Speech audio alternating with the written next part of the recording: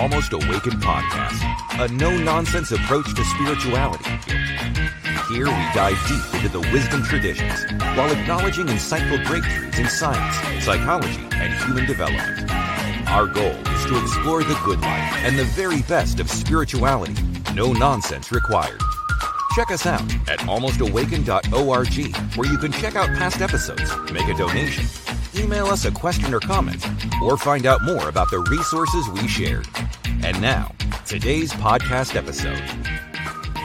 Welcome to another episode of the Almost Awakened podcast. I'm one of your hosts, Bill. And I'm Mikkel. And we are here today with Anthony Magnabosco. Anthony, how are you doing today? I'm doing pretty good. Sunday morning, kind of still waking up a little bit, but I'm awesome. I'm feeling healthy and very excited to be talking with you both today. Yeah, I'm a big fan of yours, Anthony. I was converted. I converted to a high demand fundamentalist religion when I was 17 years old. Mikkel was a member of the same faith. And it takes so long, if you're interested in truth and you're thinking about things critically, to deconstruct things in the natural way. It took me years and years. You found this kind of shortcut to get people to start thinking critically about stuff. Tell us about street epistemology and what that is. And also, maybe before you do that, tell us a little bit about yourself. Sure. Well, I live in Texas and I'm a non-believer. I don't think that there are any gods. So I define myself as an atheist. Married, have two kids. They're teenagers now. I have more time on my hands to experiment with things that I find interesting. And one of the things that I found really interesting was this thing called street epistemology, which, as you alluded to, it is, I think, a shortcut to helping people take another look at their views, but in a way where they tend to enjoy the interaction, and it seems to be more productive than just arguing or giving people facts to show that they're wrong. So that was really appealing to me because I was having bad conversations with the loved ones in my life. In fact, I still have relationships that are on the mend, possibly, maybe not even repairable, honestly, because of the way that I interacted with them before. But this approach of street epistemology, which is where you use questions to challenge people's views in a respectful manner to get to the foundation of what's propping it up, it seems like that is much more effective in helping a person take another look at their views and maybe even get them on that journey where they're transitioning out of their views, because they might realize through the act of using this approach, maybe I don't have a good reason for thinking that that's true. What would my life be like if I didn't think that this was true? And just the act of engaging with somebody on those points can help move them along in their journey on these beliefs. How did you get started with this kind of thought process or this method of getting people to question? Well, I was arguing with people, strangers and loved ones, and losing friends because of it. Now, there were people that were drawn to it because they liked seeing that vitriolic back and forth, but it wasn't really in line with even my nature. Like, I even felt uncomfortable arguing with people. I felt sick afterwards, like doing it. But then I discovered a book called A Manual for Creating Atheists by Peter Boghossian, which said, hey, you don't have to argue with people. If you just use questions, you're going to probably help them realize they don't have good reasons for thinking what they think is true. And they will probably take another look at their views, and they may even abandon views that are not supportable.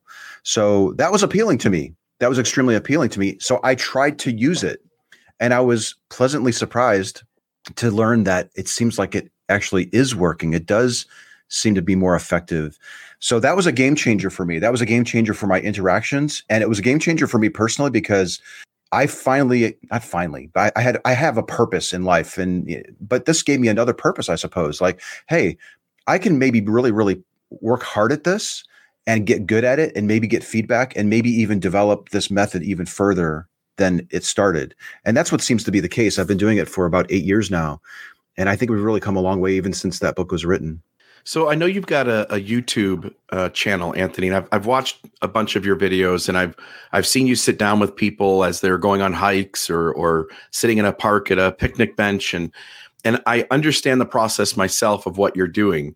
But I'm curious if you can explain to the listeners, like for those who want to, again, they can go to the videos, they can watch them, but maybe just give them a brief introduction of what that conversation looks like, what kind of things you're asking, and what is the thinking going on upstairs and what that question is designed to do. And also, by the way, I'll say, just as I think people will look at you from a believer standpoint and go, that's not fair. He's manipulating. I don't think you are, number one. And number two, I think the believers are doing the same thing. They're sending missionaries out or sharing the good message. I think we all try to pose our beliefs as believable. So I'm curious what the process looks like and what's the mechanisms that you're trying to initiate upstairs? Whew, that's a good question. So what you're trying to accomplish, I think probably depends on you personally and what your goals are. I try to tell people to look at street epistemology as a tool that you can use to accomplish different things. Much like you can grab a hammer and tear down a wall, you can build something with it too. So the approach of street epistemology is a tool set that you can use to say, you know what, I'm going to go out and I'm going to find Christians and I'm going to talk to them about Jesus and help them realize that they don't have any good reason for thinking that that's true. You could do that. There may even have been times where I've done that, but over the last several years, you start to realize this tool is really good for helping people take another look at the confidence that they have that their claim is factually true. And that's a useful endeavor regardless of where you stand. So if you are a non-believer or you're a theist, we want people to learn this tool because it can be helpful when you have these engagements. Because I think fundamentally, we all seem to be, we all, for the most part, seem to have one thing in common. And that is, generally speaking, we want to believe true things. Most people agree to that. Whether you're an atheist or a theist, more than likely you want to hold as many true things in your mind as possible. And I think this tool can be really useful for that. Now, how would you go about doing it? I think one of the first things you need to realize is that we all approach these conversations with a bias, whether we're evangelizing for a God or we're an atheist who's engaging with a theist or anything else. Even the reporters who questioned the president or one of his advisors, for example, we all have these objectives when we interact with others. But realizing that you yourself have a bias that can influence the direction of the conversation is probably one of the first things that's useful to acknowledge so that you can set it aside. If you can set aside your own ego and your bias when you engage with others on this, using this approach, it seems like it's more effective in helping that person take another look at their views because they're not approaching it.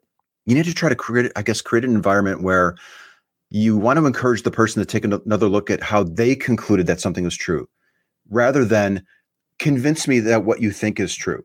That's a completely different dynamic. So I'm not asking you, for example, Bill, to convince me that what you think is true. I'm asking how you became convinced. It's a completely different approach. And I think it's critical because it helps that person take a look at their views using their own terminology and their own words. So that's a very important thing. And then there's other aspects to this, but street epistemology is largely about asking questions, not telling people my own views per se, unless they want to know. You can do that. But it's not giving people facts or showing that they're wrong or ridiculing them. It's having them explain how they arrived at their conclusion. And the act of them expressing this can really reveal problems in their methods. Yeah, I love it. I know I listened to another podcast where you were being interviewed and you mentioned that you grew up Catholic. Mm-hmm. And I'm curious, I have not heard you explain your own deconstruction yet. So I'm curious how you went from being Catholic, and maybe you always just thought this doesn't make sense. Or did you have a light bulb moment, or was there a multi-faceted long timeline of you kind of taking things apart and finally coming to a conclusion that wasn't for you? No, I wasn't really invested in the belief as much as the people around me were when I was a kid. So I was surrounded by people who seemed like they believed it. Parents who made us go to church, took us to church. I looked at it as making us go. I was literally made to go to church. I didn't want to go to, I didn't think that it was true. And being the oldest of four, I was part of that four. I think my parents were a little worried about how I might influence them a little bit. I'm actually talking a little bit low because my mom is visiting and she's in the other room and she's still a believer. It's kind of a sore subject, maybe a little bit, but it's funny. She came over to visit. I'm like, well, I have an interview to do. It's, she knows what I do. Anyway, I'm getting off topic. It wasn't like somebody started asking me the types of questions that you'll see in my videos where I ask people. But now that I look back at it, I was probably asking myself some of those same questions, probably not as sharp. The questions weren't probably as sharp as you might see in the videos, but I was wondering, I was questioning it. And that alarmed my parents. That alarmed the peers that I was around because everyone seemingly believed it. So I pretended that I believed it for a very long time, up until I started dating. And, at that point, you're sort of an adult. And but I understand what it means to believe, to really think that this is true, to think that there's this wonderful life waiting for you after you die. And I understand all the emotional investment that comes with it. In fact, when you talk to thousands of people about these beliefs, you really start to develop an intense empathy for other people, that you're really not messing around when you engage with people and you're asking questions about their deeply held beliefs. It could be really disturbing and problematic. But my transition was so long and slow and gradual. You kind of like talk about, like, I'm thinking about like the flattening the curve thing. Like mine was just very slow and steady out over a decade, probably like 20 years. So it was a very gradual thing where I just became more and more comfortable with identifying as an atheist. So I have a question for you. Actually, two questions. One, was there any singular event that kind of got you to start questioning, or was it kind of a culmination of things? And then two, you talked in the beginning about your intent not being to persuade people one way or another. So I want to know what the intent is in asking people those questions, because it feels like your intent is to sway them to either not believe or to sway them to start questioning. Okay, you locked up. Okay. Yeah, I think I got that. So was there one really big event when I was a kid? I think there were a few things that I remember, and there were probably more that I don't remember, and I just will never be able to answer that question accurately. But I do distinctly remember being in sixth or seventh grade, maybe, and then a priest coming in to explain how boys and girls were different, and not from like a sexual perspective, but like the men are the leaders of the house, and the women need to be subservient to the men. And I remember thinking, like, looking at my classmates, and they were all looking around stunned too, like, what is this? Like, it just seemed ridiculous. And then immediately after that, we went out on the playground, and sure enough, this has never happened before. All the boys were on one side of the playground and all the girls were on the other side. They literally divided us by that message. And I thought, this is not right. There's something really, really wrong about this. So that was a very powerful moment. And there were probably, I'm sure there were more. When you're sitting in church and you're listening to this stuff and you're questioning it and you're looking around, more than likely it was moments like that where it just sort of dawns on you, like, I think this is made up. I really do. Okay. So to the other question, my goals when I go out to do street epistemology can vary even mid-conversation. So I may go out and say, I'm looking to have conversations where I can find somebody who raises a claim. I don't even care what the claim is. And I want to question them to the point where maybe they start to wonder if they have a good reason for it, or if they've used a good method for verifying that reason, because I think that that's valuable. And I'll generally explain to people that that's what I want to do. Now, they generally also pick the topic that we explore. So they may be an atheist who doesn't think that there's a God. I will still engage with them in the exact same way that I would with a theist who's sure that Jesus is real, for example, or a Muslim. So my approach really doesn't change, but it's not always about knocking down a person's confidence. It's not. It really isn't, because somebody through the course of these questions could discover to themselves, and I could even discover, that they used a really good reason and a really good method for verifying that reason. And it's helpful for me as the questioner to possibly say, they have some really good points there. That might actually be true. That might be something I want to consider adopting. So while I can definitely understand how a person could watch 10 videos and get the impression they're looking for believers and they're trying to turn them into atheists. I can see that impression because street epistemology can be used for that.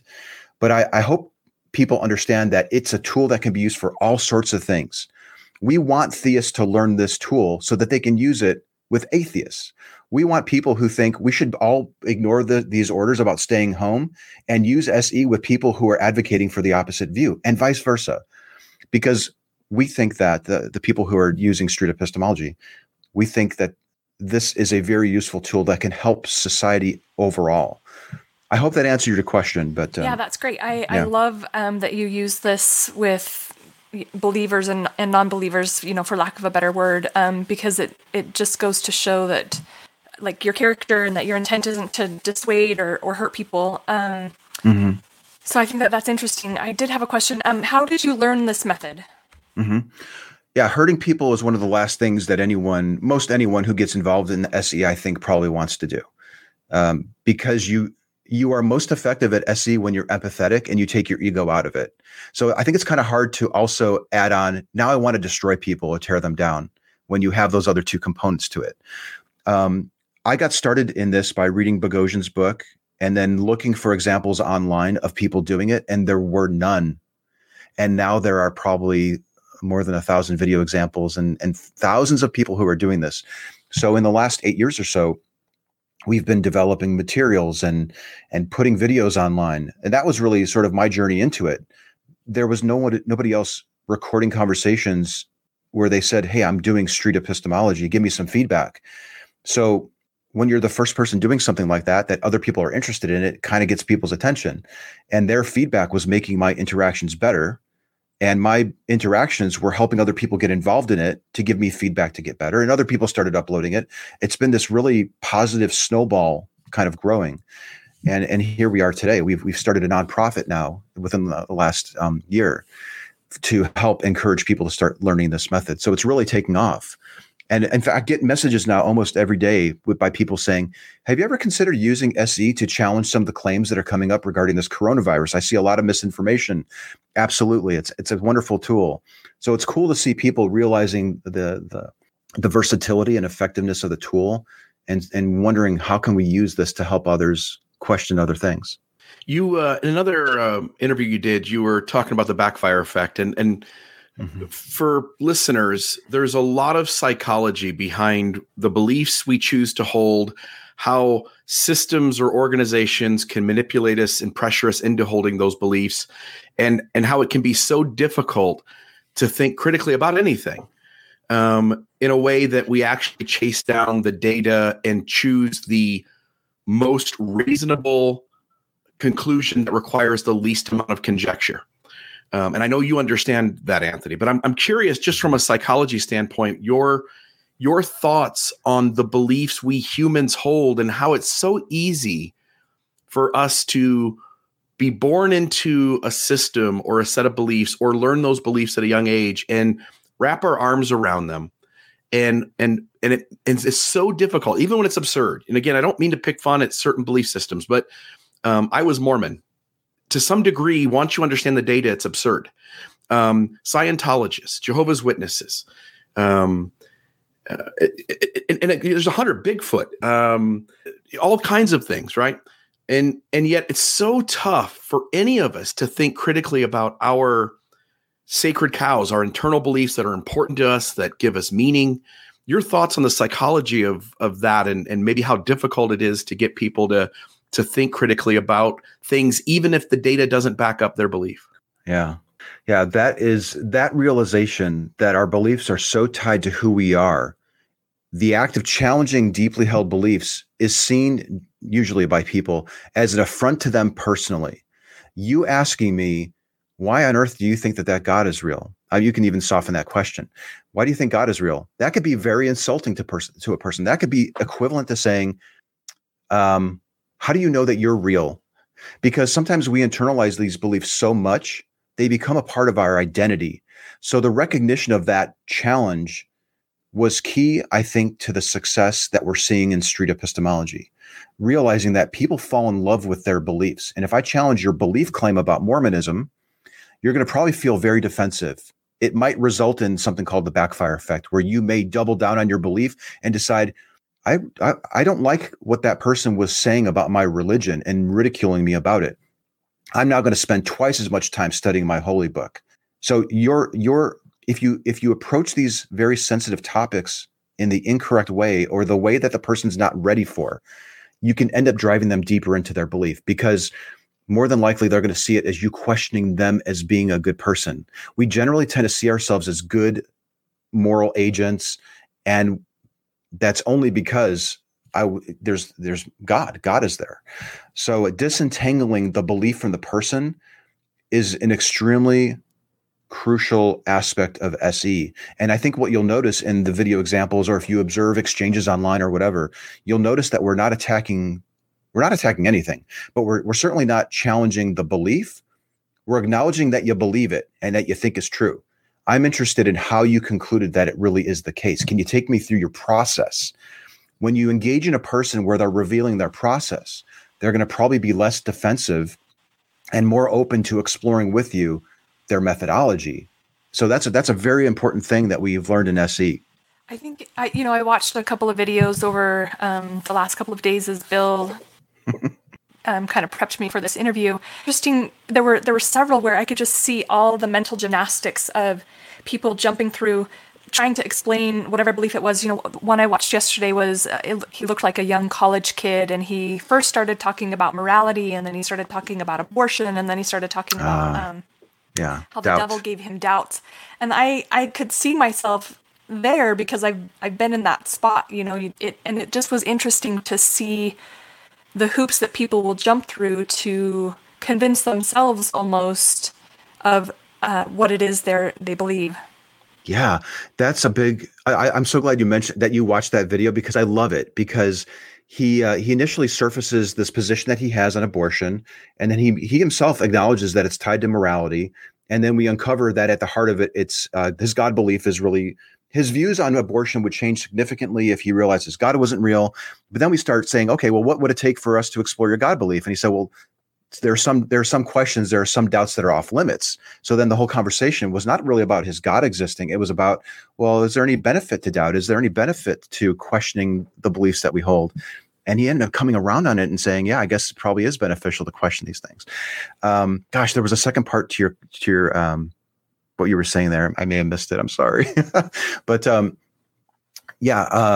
approaching these discussions from a place of empathy and wonder, and really trying to get to the heart of it, what's really propping it up, can be extremely useful in helping another person take a look at this. And it can be upsetting to some people. Some people can really struggle with the questions that you ask. And so there's another aspect of this is, I think it's really important, is to try to make yourself available after the talk so people can reach out to you and get resources if they need it. But I feel like I missed something there. I feel like I wanted to say something else in response to your question, but I'm forgetting what you asked. Sorry. No, I was just saying that it just was fascinating to watch the mental gymnastics and how I could see myself. I could put myself in that kid's shoes because I've been there before. And so it just was fascinating to see it from an outside perspective.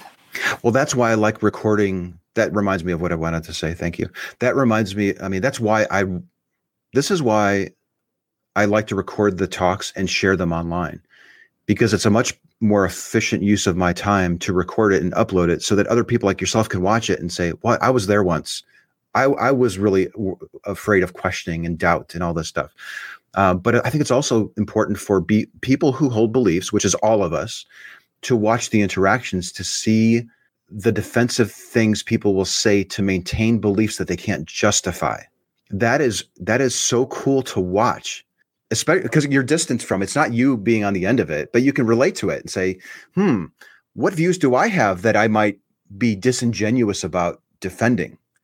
So it can be really useful overall. We have a listener who threw up a couple comments here. I'll put them up on the screen for you, Anthony.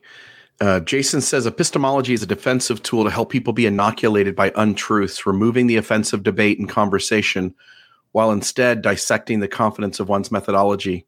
Helps engage in safe conversation with anyone, no matter the belief. I rarely use epistemology for religious conversations, as those conversations only take about 5 minutes before you get to faith.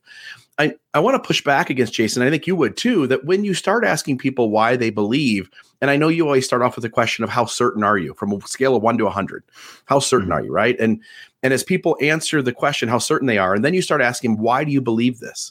As they start getting inside their own head and thinking like, oh, I believe it for this reason and this reason and this reason. And then you start to ask them if those are reliable ways to know that those things are true. I've seen this work as I've watched your videos, and I've done a podcast, not this one, done a podcast on my particular religion. And it took me a lot longer in terms of getting people to start thinking, but I would get 300 episodes in and people would message me and go, I've listened to you from the beginning. And I finally just started, disbelieving or thinking about these things in such a way that I was able to let them go. Talking about epistemology really does work, right? I mean, I see the results in your videos and I've seen it in my own life as I've watched people. Mm-hmm. So for those listening who might not be familiar with the word, epistemology is the study of knowledge, or in street epistemology, I think we tend to refer to it more as like the way that you're going about confirming that you have a justification for being confident that something is true.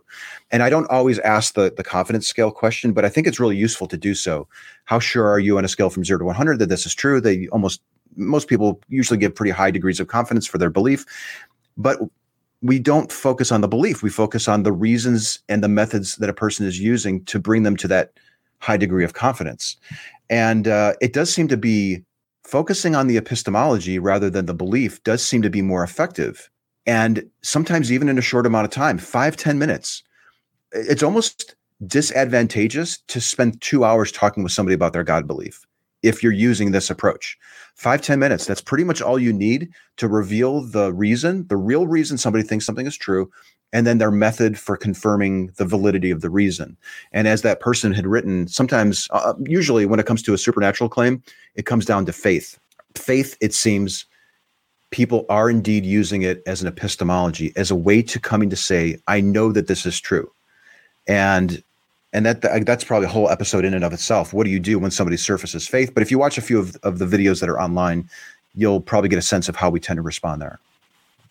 So this is also interesting. I'm just sitting here thinking, I'm a nurse practitioner. I'm thinking about how I can apply this to my practice and help patients. And so great. I'm going to have to check out that book. And are there any other tools or resources that you would suggest to help someone kind of get started on this process? Yeah, I would recommend Boghossian's second book over his first one. It's called How to Have Impossible Conversations.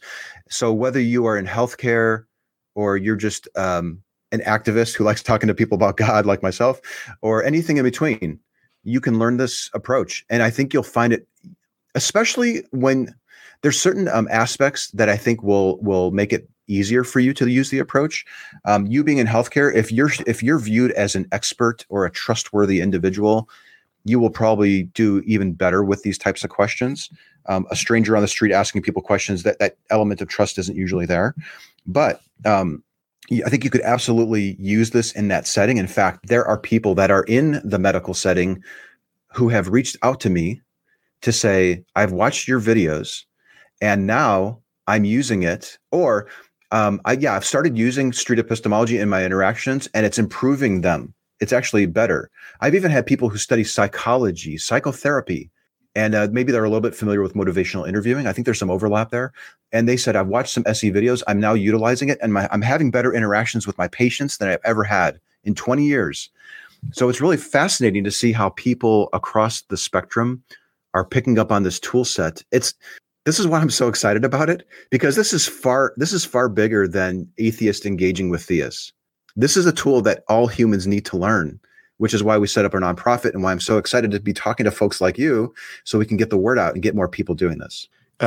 Jason also said, and would you live your life differently if you found out your belief was untrue? For most people, that involves every single person in their life, family and friends. As I've had thousands of conversations with people who believe in a particular system, and as I've watched those, like some people continue to believe, even as they know the same data, even as they know the same historical anomalies, even as they read about the same contradictions, they just have a way of making space in their head that it still works out. That's the answer. Yeah. And other people let it go. And there is a lot at stake. Like, to you saying earlier, like you realize there's the risk of also causing pain here. There are a lot of people who leave religion and they're grateful for it. I know thousands of them. I'm one of them. Mikkel's another. As we've exited our system and chose to be more rational, critical thinking humans about the way the world works and to give legitimate credibility to science and data, our lives are better. Life has been more fun and enjoyable and good. But let's be honest, there are people out there who their religious life, their community is everything to them. And it feels, at least And again, I think on the other side, most people look back and go, I'm thankful I deconstructed that. But at least on the front end, it looks scary because there is the risk. Some communities label those who deconstruct as like apostates or fallen or lost. And when that happens, families begin this shunning process and distancing. And so then there ends up being all of this turmoil and trauma as you begin to do something different than the rest of your tribe is doing. Maybe speak for a minute about your experience as you've watched this process unfold. Are most people grateful on the other side to start thinking critically about their beliefs? Or are you also seeing people who are having really painful experience in leaving? Mm-hmm. And maybe both. Yeah. I mean, I have my own personal experience, but then again, I also have the benefit of hearing from hundreds of people who shared their stories because they've decided to embark on an honest exploration of their belief. A friend of mine and I, her name is Rebecca Fox. She recently did a survey, and I think she had almost 1,000 people reply to it. I think the overwhelming majority of the people who responded, this was specifically for people who no longer believe in any gods, and it was about their journey out. I think we called it, there's a video on my channel where we animate the survey results. It's called How We Let Go. I'm pretty sure that's what it is. So look into that if you're interested. But the overwhelming majority of atheists who responded to that survey say, my life is absolutely better than it ever was when I was believing that stuff. Now, there are some people who still struggle with it. I've been volunteering for Recovering from Religion, which is a resource. That might be an interesting somebody to maybe interview down the road for your show. But this is an organization that's there for people who are struggling with their doubts and their questions. And where do I go? Where do I find community? How would I deal with morality if I no longer think that a God is necessary for it? And so there are groups out there to help people with that transition or to find resources. So people do struggle. In fact, there are a lot of non-believers who still have legacy fears because of the God belief that they used to have. They might still have a fear of hell. That's a very common thing.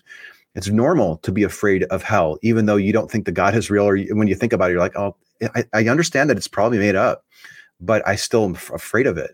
So while your life would probably be better if you came to acknowledge that you don't have a good reason for thinking that that is true, it's not just all rainbows and sunshine on the other end. It can be difficult, but I think the solution to that is giving yourself permission to find other people who made that journey out and find out what resources they found useful. And there's a community of people, just like you were in a community of people who believe, there's a community, a loving community, an empathetic community of non-believers who are out there that are just as good as the people that you were with when you were in the religion. You don't suddenly become a bad, evil, nasty person when you decide, I can't believe God is real. Many people don't change all that much. That was one of the biggest realizations. Like, I'm really not that much different. I still pay my taxes. I still cut my grass. I don't kick my dog. I love my wife and kids, for example. And nothing's really changed. I just maybe have a little bit more free time on Sundays and maybe a little bit of a legacy fear of hell every once in a while. Yeah, we call it Second Saturday. Second Saturday. Second Saturday is the best. I love Sundays. I mean, we normally sleep in. We had a family member come over today. Yeah, Sundays are great. Well, Bill, I was having a hard time waking up this morning. You know how it goes. You stay up too late partying or hanging out with friends. And then you've got to get up early to record a podcast. So what do we do in those instances? And on every other day of the week? Coffee. Red Roca coffee. It helps you and me as we're awakening in the morning. My favorite brew is Heathens or Good Mojo. And sometimes I like it hot. In the summertime, every once in a while, I'll drink it cold. Red Roca Coffee is a small family-owned business here in the United States. If you need a cup of joe to help you awaken, give Red Roca Coffee a try. We're sure you'll like it. We're sure you'll like it. That's Red Roca, ROCA coffee.com. When you place your order, put in the code AWAKE. AWAKE.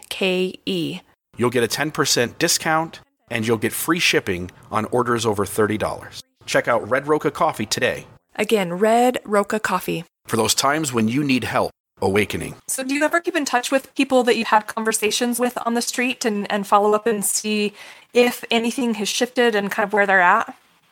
Not as much as I would like. So I've been trying to do this thing where I offer a one of 3 puzzle pieces to incentivize people to come back for 2 more talks. And they often do come back. to build out this set of things. It's kind of a gimmick to get them to come back, but I want repeat conversations. I want to hear back from the people that I speak with. So I do give them a card, and occasionally I'll get an email from them saying, well, sometimes it's saying, where's the link to the video? Because I want to watch it. I want to show it to my friends, or I saw the video. Would you mind taking it down? I hate when that happens. But for the most part, people, if they do reach out, they express gratitude for having had the talk. Or let's say they come back and they see me again. They may bring a friend. I think I even have a video on my channel with a guy who brought a friend back because I had talked to him the previous day. So for the most part, it seems people enjoy the interactions, and they do give me feedback. And the feedback that I generally get is positive. People seem to enjoy it. But I got to tell you, I would love it if every single person that I spoke to contacted me back like a year later, just to let me know, did you remember it? What did you think about it? But these are usually just sort of one-off drive-bys, unfortunately. But I'm trying to change that. Yeah. An atheist. And when I was in a place of having on confidence, as I had confidence in that, I rarely ever had to think about death. And it's only when I no longer had any kind of certainty of what's on the other side. In fact, maybe my certainty, if anything, is that it just ends.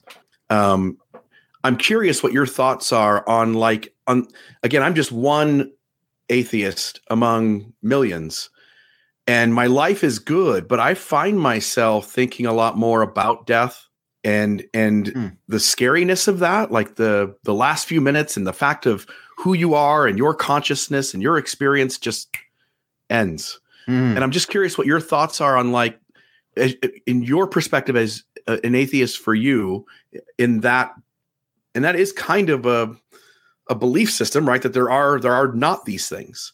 Your thoughts on what are the pros or cons having left Catholicism, moved into atheism? Are there things that still scare you more now than they did then? Are there things that are more enjoyable now than they were then? What kind of things do you spend your time thinking about, both good and bad, in terms of that dichotomy? Yeah, that's a good question. It's weird. It's weird because when I became more comfortable acknowledging that I don't believe in any gods and I don't think that there's an afterlife, and this is probably the one and only life that we have, and you start to realize how much of a slave we are to the beliefs we hold, and that we have control over those beliefs. When you come to that realization, at least for me, a lot of my fears went away. I used to be a really anxious child, really anxious. And there's not much that I'm afraid of these days. It's strange. I think it is somewhat, there's probably other factors, me just growing up and getting older or whatever, but I think it's largely attributed to my lack of a belief in God, my non-belief, my belief that there is no God. I think it's strengthened me. I'm afraid of dying. The act of dying, that knowledge, oh wow, this is it. I'm in pain. I'm having trouble breathing. This is probably it. This might be the last time I have this conversation with that person. That anxiety that comes with the process of dying, I think, is going to be real. But when I'm dead, I think that's probably it. So, thinking about what my life was like before I was born and thinking, well, that's probably how it's going to be when I'm dead. And I didn't worry back then. It's going to be the same. So, you know what I mean? It's when I think of it logically, it doesn't make sense to be afraid of dying. Now, I am a little worried about what life will be like for the people who are still here after I'm gone. My wife, my kids, my nephews, nieces, other people. I want to try to leave the world in a better place for them, because they're going to be around. So that's how I find meaning and purpose, is by acknowledging what I do have control over and what I don't have control over. And I'm a much less anxious person now than I was when I believed it. And I think there's a relationship there somehow. Same. I find that my anxiety has decreased a ton. Really? I have kind of a random off-topic question. Have you ever been confused for or ever told that you look like Will Payton from Remember the Titans? Will Payton? No. Somebody says I sound like Robert Downey Jr. Will Payton. He's with who now? I have to look this up. He was on the movie Remember the Titans. He's one of the coaches. Oh, that guy, the dad, the coach. No, I never got that one. But I think there's a coach. There's like a defensive coach on the is the Panther. I don't even follow sports, but there's like the football team called the Panthers, maybe. And I think the defensive coach. And then my daughter actually, she was watching a TikTok and she saw a person who looks just like me on TikTok. She's like, "Dad, this guy looks just like you." And I watched it. And I thought, she's pretty right. That's pretty close there. Yeah. You do sound. If I close my eyes and you talk, I do picture Iron Man. Really? That's so strange. Yeah. You do have a little bit of Downey Jr.'s voice to you. Yeah. I guess I don't know. Can you? Is it harder for the person who has the voice to recognize the similarities? Is it easier for other people? I'm not sure. There's actually been science done on this, that we hear our own voices differently than the rest of the world hears our voice. So there is something to how we perceive ourselves sounding versus how the world perceives us sounding. Yeah, this came up in a talk that I had with a Muslim guy who, when we first met, he was a Muslim, I think. Like he was transitioning out. He was transitioning to atheism, but I didn't realize it. And I had 3 conversations with him. And then I think in the third talk, he had mentioned, we were talking about how he saw the videos of him and he was mentioning how he didn't like hearing his own voice. And then people weighed into the comments on that one. It's kind of interesting. But yeah, I guess there's something different about the way we hear our own voice compared to how others are hearing it. I'm curious. You mentioned, as we were prepping for the interview, you gave me a heads up that there are a lot of folks out there who aren't as happy about what you're doing, and that we needed to kind of watch the comments and just be careful. And so far, everything's been great. But I'm curious, what is the feedback you get from the naysayers? What is their beef with you? What do they perceive you as doing, and what are the kinds of things they accuse you of, or kind of label in terms of seeing you as a negative force? Yeah, this was a kind of a baffling. I mean, I sort of expected to get some pushback from theists who didn't like what they were seeing in the videos. And it's understandable because they're watching people who hold their same view struggle to answer very basic questions. And if let's say, for example, you're watching somebody really struggle to answer a question about their reason why they think Jesus is real, and I believe in Jesus, and I know the best answer to give, it can be really frustrating to see somebody struggle and then maybe watch thousands of comments of atheists acknowledging the struggle that person had. So I think it's a very, very small segment, but there are some people who are very alarmed at what we're doing by challenging deeply held views, specifically Christian ones. That seems to be most of the fear, most of the concern seems to be coming from a very small segment of God believers who are worried that this question could lead somebody away from the truth of Jesus, for example, or the truth of Allah. I've seen concerns from different religions. And I think they have a right to be concerned because these questions are really good at exposing problems with people's reasons and methods. And if you don't have evidence to back up your claims, if it really does come down to faith, and faith is define it any way that you want, and we learned that the faith as you're defining it is problematic in some way, they do have a right to be worried about what we're doing. I would be worried too if I believed in God, for example, and I saw all these people going out and asking these very basic questions, and you can almost literally see a person becoming less certain about what they're believing. And we're replicating this. We're commoditizing this. This is going worldwide. So there are people who are worried about it, and they will try to. I think they're trying to slow us down a little bit, maybe get in the way of our progress. But the way that I look at it, and I even tell people, try to learn it. If you're a Mormon and you're worried about street epistemology because you watched me interrogate in a respectful way 2 Mormon missionaries, maybe you can learn street epistemology and use it when you engage with a Muslim. So, but the way that here's my thinking. If you have the truth, you shouldn't be afraid of people questioning your reasons for thinking that it's true. You should be embracing it. So I would really like to try to encourage people who are worried about what we're doing to get involved with what we're doing and help us make this better, help us improve it. But of that little small percentage of people that I said, hey, just keep an eye out for it because not everyone's really on board with what I'm doing. There are some people who just want to stop us from doing it. And I think that's really telling. I think it's very telling if you have to misrepresent what we're doing to try to get us to stop doing what we're doing. So Is there anything that you hold true, in regards to any topic? Like, where do you fall? How do you discover what's true? And maybe share a few examples of things that you hold true. Mm-hmm. I mean, we can take the most recent example. I'm currently under the impression that the people who are going out and gathering in large groups in public during what seems to be a pandemic and cases are going up, it seems to be a really foolish thing.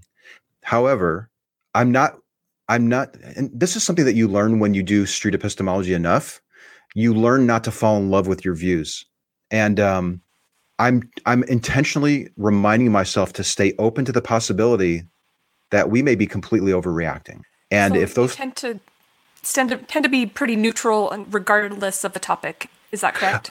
I try to follow the science wherever I can, but I'm still open to realizing that I could be deceived. I could be mistaken. I could be in a bubble and we're being completely taken advantage of or something. It doesn't seem to be the case. I'm not saying that. By all accounts, it seems like laying low and staying in and wearing a mask when people come over, like the visitor that I had this morning.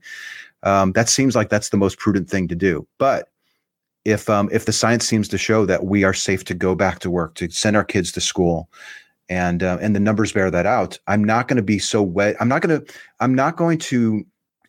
thought will cross my mind. Gosh, did we just completely overreact? Was I stupid to be staying in my house all this time and buying double the amount of groceries that time I went 3 weeks ago? Was that an overreaction? It could be embarrassing to acknowledge that I was mistaken, but I'm aware of that possibility, and I'm intentionally reminding myself not to do that, to be open and say, okay, if the science says we should all be out there on March 1st, for example, then I will probably do it. But that's one of many. I mean, there are times where I've had conversations with people about guns, for example, and they seem to have a really good reason and method for verifying their conclusion that it's a good idea to be carrying a gun to a campus, for example. So I've shifted in my confidence on lots of things, not only because of the tool that I've learned of street epistemology, but because of the interactions that I'm having with other people where I'm using the tool. And it looks like we lost Mikkel. Yeah, hopefully she'll come back here in a second. Yeah. I got one last question for you. Then I want to give you a minute to just tell us places that people can go to find out more about you and to find out about this 501c3 that you've initiated. But my question is and again, it's a whole spectrum. So I'm going to put people into two groups, but I realize that there's a complete spectrum of how this falls. There are high demand, fundamentalist, deeply unhealthy religions that manipulate and really do its best to get people to continue believing. And then there are much softer religions that tend to, if people show up, great. If people don't, we're not gonna be in your face. And if people leave, then we're not gonna label them or call them bad names. If you leave the Methodist church and you show up at a Baptist church the following week, there may be a person or two who says something, but the church as an institution probably isn't going to do anything. Mm-hmm. You leave Mormonism and you go to Jehovah's Witnesses or vice versa, there's something dramatic that happens. and so those high demand fundamentalist religions, when you get down to the data, it's sometimes, I think, easier to see they don't hold up, but there's also this manipulation going on to encourage you to stay and pressure you into staying. And in some ways it's harder to leave, harder to disbelieve. Yeah. Even if the beliefs are absurd. And so I'm curious if you feel like street epistemology works better with a high demand fundamentalist religion that uses a lot of unhealthy mechanisms, or whether it's just a run of the mill religion that's been around longer and had a chance to kind of round off and soften those edges. Mm-hmm. Do you find that, because it's also, if there isn't any sharp edges, it's also easier just to say like, I like it here and it's good and I really don't want to question this. Your thoughts on which side of the spectrum street epistemology seems to get maybe more success getting people to think? So if we're defining, that's a really good question. If we're defining success as getting people to think, I think people will think more about their views regardless of the penalties of acknowledging that you're questioning or doubting. So if you're in Jehovah's Witnesses or Scientology or the LDS Church, where there may be a cost, a social cost to acknowledging that you don't believe it anymore, compared to like maybe Catholicism, where they're not it seems like in the Catholic Church, we can kind of come or go. People didn't really say anything about it. So there wasn't much of a penalty there. Street epistemology will be effective in challenging people's claims, regardless of what institution you're in. But as far as that's one aspect of it. But there's the other side of that, is the action that a person decides to take because of the questions that you've asked them and their inability to possibly sufficiently answer those questions to themselves. So do you follow what I'm saying? I think street epistemology will result in people reflecting on their views, no question. A very almost certain, when you approach people on their views, you're going to cause them to question, and you're going to help them reflect on their views. Whether they decide to go the next step and say, okay, I'm willing to incur the cost of leaving this group now, that's a whole different animal. I think there are some institutions who set the bar very high. There's a huge cost to leaving the Jehovah's Witness. There's a cost, maybe not as huge as, I don't know. There's a cost to leaving the LDS Church. The cost of leaving Catholicism, maybe not so much. They're losing so many people anyways. What's another person leaving that? It's so insidious. Sometimes the barriers that people will put into place to prevent people from leaving. They will instill this fear of hell. You will lose your social support system. That family that would bring food over when you were sick is gone because you have now decided that you don't believe this anymore. So I think the cost, people are evaluating the cost that they will incur if they're honest with themselves when it comes to abandoning certain beliefs. And some institutions set that bar very high. So I think the bars are different depending on what group you're in. But as far as like challenging views and getting people to question and doubt, it's going to be the same. Love it. Mikkel, welcome back. Glad that the internet started working over there again. I was just getting ready to ask Anthony kind of to point us to where people can find out more about him and the 501c3 started. Any last questions from you? Yeah, I'd love more details about the religious recovery support that. Yeah, absolutely. About too, because I think that would be a really useful resource for people to utilize. Mm-hmm. Recovering from religion. One kind of final thought. I loved, somebody said on Facebook, it must have been when I was experiencing technical difficulties, but you must have mentioned talking about shifting your level of confidence. And so I just love that idea that one, giving ourselves permission to change our thoughts and our beliefs, especially things that we once held as deeply true, can be super empowering. I think that when we limit ourselves, it can create a lot of problems within our mental health and also just within social groups. And so just giving yourself permission to change your mind and shift your confidence is never a bad thing. Absolutely. I mean, I would love to try to get to the point where we celebrate people who change their minds. And a recent example of this, to kind of tie it to the coronavirus thing. Do you remember? I think there was like Dr. Pinsky. I think he had said some things about sort of downplaying the strength of this virus. And then I think a few days later, after a huge backlash, he apologized. And I think a lot of people jumped on him, and he probably did some harm initially.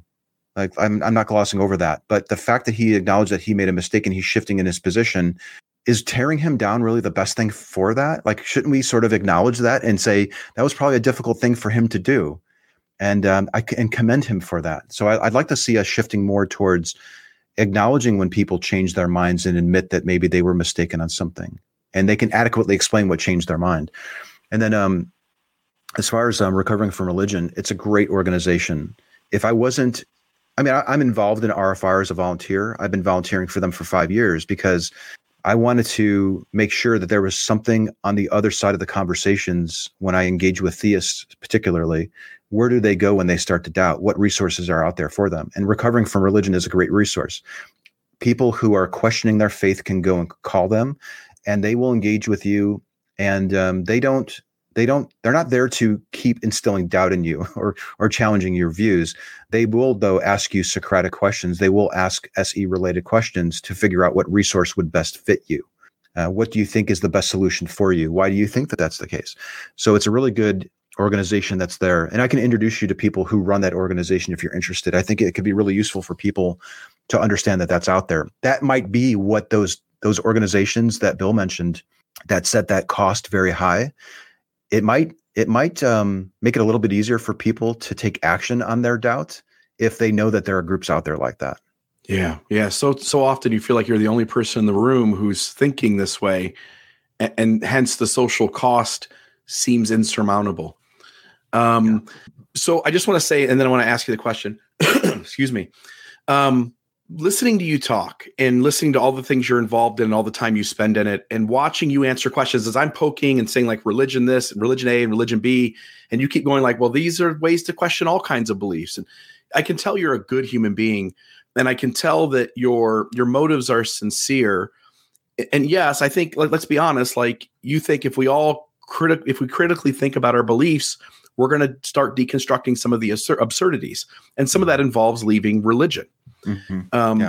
But your motives seem to be as healthy and as genuine as one can have as they're going about the task of helping people think critically about the beliefs in their world. So with that said, I say thank you for who you are and what you're doing. But I want you to point people to where they can find out more about the charity that you've just started, where people can find you on YouTube, and any other resources where people, if they go like, I want to know more about street epistemology, where they can go to find out. Absolutely. Yeah. To that point, I'm glad that you do see it that way, because I try to present it that way, because that's really how I do feel about it. I think that this approach can really help all of us try to figure out if our confidence is justified. And I've given talks on street epistemology where it was a mix of students from the Secular Student Alliance and students from a Christian apologetics group. And there were grown adults, older people there, 40s, 50-year-olds, who were also involved in these groups. And a woman from the Christian side came up after my talk and said, I listened very intently to everything that you said, like this last hour that you talked. There was nothing that you said that I disagreed with. And that was really a really great thing to hear from this person. This was a God believer. But yeah, so this is really a useful tool, it seems. And there are resources out there. Probably the best place that you can go initially would be to streetepistemology.com. And you can find links to people. I think we even have like the video of the month at the top and a description of what street epistemology is, a link to communities where there are groups on Facebook and Reddit and Discord, and I'm probably missing a few, where people love this approach, or they're worried about it, or whatever, anything in between. They're talking about it, they're learning about it, they're practicing it, and it's really catching on. So I would just recommend go to the website, and then you can even find a link to the nonprofit that we started called Street Epistemology International. It's cool. When I looked up this morning so I could understand what the definition of epistemology was, and it said like Aristotle and Rene Descartes and some of those people, Plato, were like the original epistemologists, and so that was fascinating to me. Yeah, I think this was originated from the fellow that came up with it when he wrote his first book. He's a philosophy professor, and he's familiar with the Socratic method, and he's also familiar with motivational interviewing. He has a family member who does that. And I think it was the confluence of that resulted in street epistemology. And then he put it out there and people started going out and doing videos. And now, like I mentioned, experts in different disciplines are reaching out and saying, we're using this tool. So it's really cool to see how it's expanded. And I can't wait to see where it goes from here. Yeah, I'd love to stay in touch as I learn more. I ordered that book and I want to see how it works in my practice. Yeah, absolutely. Let me know. Or at the very least, join one of the groups that are out there and lurk or post something like, hey, I have a person coming in and they said this and I wasn't exactly sure where to go. Do you have any advice? You'll probably get some really good advice there. Awesome. Anthony, thanks so much for your time today. Appreciate who you are and what you're doing, and just enjoyed this conversation. It was so good. Me too. I loved it. Yeah, appreciate it. And I know some people were like, hey, why didn't you give us an example of how street epistemology works? You've done that a million times. People can find that. Yeah. I wanted to give us a chance to ask you questions that nobody's asked you before, and to get a feel for you and some of the ways in which you, like, for instance, deconstructed your own faith journey. But thanks again for the time, and I hope you have an awesome weekend, my friend. Thank you very much for having me on. It's one of my favorite topics, and I'm glad that you're taking an interest in it. I hope it keeps growing and that snowball keeps rolling.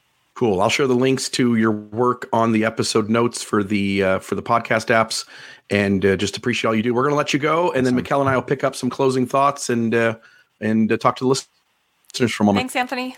Thank you so much for having me on. Really enjoyed talking to you both. Have a great day. You too. See ya. Mikkel, what do you think? That was awesome. It just is fascinating that this can be applied to anything, religious or non-religious topics, that it's not necessarily a way to convince people one way or another, but a way of getting them to start asking important questions, to start critically thinking. Yeah. I've learning to think critically about the things you are certain of is really, man, it's a skill and it takes time. And I like to think that everything I believe today is true. And I like how Anthony put it more on a confidence scale. Right. Because now I can go like, oh, well, I'm confident, but not like certain. And then I can allow my confidence to shift. I think it's a better way to approach life. And I like how he leaves the door open for other conclusions to sway him. Yeah, I loved when he was talking about how, in some of his interviews, he points to people having really good reasons, and him even saying, I'm going to have to investigate that. I'm going to have to research that, or I'm going to have to think about that. They've got some good points there. I loved that aspect of him being able to converse with other people. That he doesn't, what I loved is that he doesn't have 100% certainty, even in his own thoughts and ideas, that he allows room for himself to have some doubt. Yeah. Do you have a joke for us this week, Mikkel? No, I didn't look a joke up. I'll tell you a little funny thing. I'm on a little hike last night with my wife, and my wife, I'm in my own little world thinking about things, and my wife says, "Look, there's an alligator," and she was pointing at a rock formation that looked like an alligator. But you know how when you're off in your own headspace and you're thinking about things literally. There was a 1 second moment where I thought, prepare yourself, you're going to encounter an alligator. And I look over to the side of the path, and I'm literally in my head going, where's the alligator? I'm about to have to confront an alligator. And when your brain, like, there are moments in our life where we literally are, it's all fiction, but we're literally in our heads preparing ourselves to combat the worst thing imaginable. And let's be honest, if an alligator comes out of the weeds, and by the way, there's no fucking alligators in southern Utah, but I'm in that headspace. And it was a cloud. So in my head for literally a second and a half, I'm like, okay, if when this alligator comes out, I'm going to have to confront this alligator with a vest. Yeah, an investigator. If you fight an alligator, you're going to lose. You're going to lose, and but you still got to fight, right? You got to take out an eye or whatever. But with what? What are you going to take an eye out with, Bill? So when I'm like, where? My wife's like, no, dude, like there's a rock that looks like an alligator. There's no alligators in southern Utah. She said it was a cloud. Yeah, it was a cloud. Okay, there she goes. That makes there it she funnier. Is. That it was makes a cloud. It funnier. So I can maybe see a rock. Yeah, but a cloud, Bill. Context is everything. Everything. That's funny. You didn't notice my hair. Hey, I did notice your hair. I thought it looked awesome. Thanks. But I just in the middle of introducing Anthony, I didn't want to, go some other direction and start talking about your hair for 10 minutes, but I like it. I love the way it looks. I love the style and I love the color. And I think what you're pointing at is for listeners to know this. Not only am I turned on when people cry, but I like the color purple. I'm not turned on by the color purple, by the way, but I like the color purple. It's my favorite color. So here I am revealing something else about me. I like the color purple. And I've seen your hair purple before. It's a good look for you. I like it. Thanks. I felt like it was a really good time since I'm self-quarantined and not working my regular job. If it turned out horrible, no one's going to see it for a couple of weeks except on the podcast and whatevs. Yeah. Pablo says I could flee from the alligator. I don't know how fast alligators run. I don't think they run that fast. In my head, you have to fast either. You have to grab his mouth and hold it shut. He can't open it easily, but he can chomp down hard. So I don't know. That's scary. I'm scared. What other thoughts you got? Anything else? No. Kelsey and I are watching a show called Alone, which is really fascinating. I think you've told us about it. Oh, I got to check it out. Alone. Yeah. They send people into the wilderness by themselves. It's to record themselves. Like a wilderness survival show. Our kids are loving it, and it's interesting to see people's thought process, and because they have no one else to talk to, so they're basically talking to themselves, to the camera that they have to record everything. And we just finished the season where it's called Alone Redemption. So people that were on the show like the previous seasons then come back for a second opportunity, and it's so fascinating to see their thought process the second time around. And then I'm reading a new book called Untamed by Glennon Doyle. It's so good. Yeah, I love it. I love that we're just on this side of life. We're just always learning, wanting new things, wanting to see what changes minds, how can I be a better, healthier, more well-rounded adult? I love it. I love it. I love it. I love it. Last night, I fell in love with a reggae group called Dirty Heads. Oh, you've not heard them before? Not much, and maybe not at all. Only in passing, maybe. And so today, our closing song, and I actually have it queued up here to play on the broadcast. I just want to make sure when I start to play it that it is playing sound and you can hear it. Okay, which Dirty Heads song? Dirty Heads, Red Lights. And I've not heard that one. If you listen, there's a certain style I like where they're rapping, but it's a unique style of rapping. And it's reggae. They're really good. And I just in the last 24 hours have fallen like deeply in love. Like I want to propose to them. It is that good. Yeah. So if you're ready, Mikkel, then let's do Dirty Heads. Dirty Heads. What's that? They're coming to Reggae Rise Up, which got postponed until October. Yeah, and so I'm excited. I will be at Reggae Rise Up in Vegas whenever it happens. It's supposed to happen is it August? October 24th. Okay, so October 24th. Put that on your calendar. Yeah, Reggae Rise Up. I'm definitely going to be there. I'm so excited. I've never been. I've been to like outdoor country concerts at like. Oh, this is way better. I've never been to a real concert. What? Never. So this will be, whenever this happens, this will be my first one, and it will be an awesome way to celebrate this thing being at least over or past the curve, right? Yeah. So here it is: Dirty Heads, Red Lights.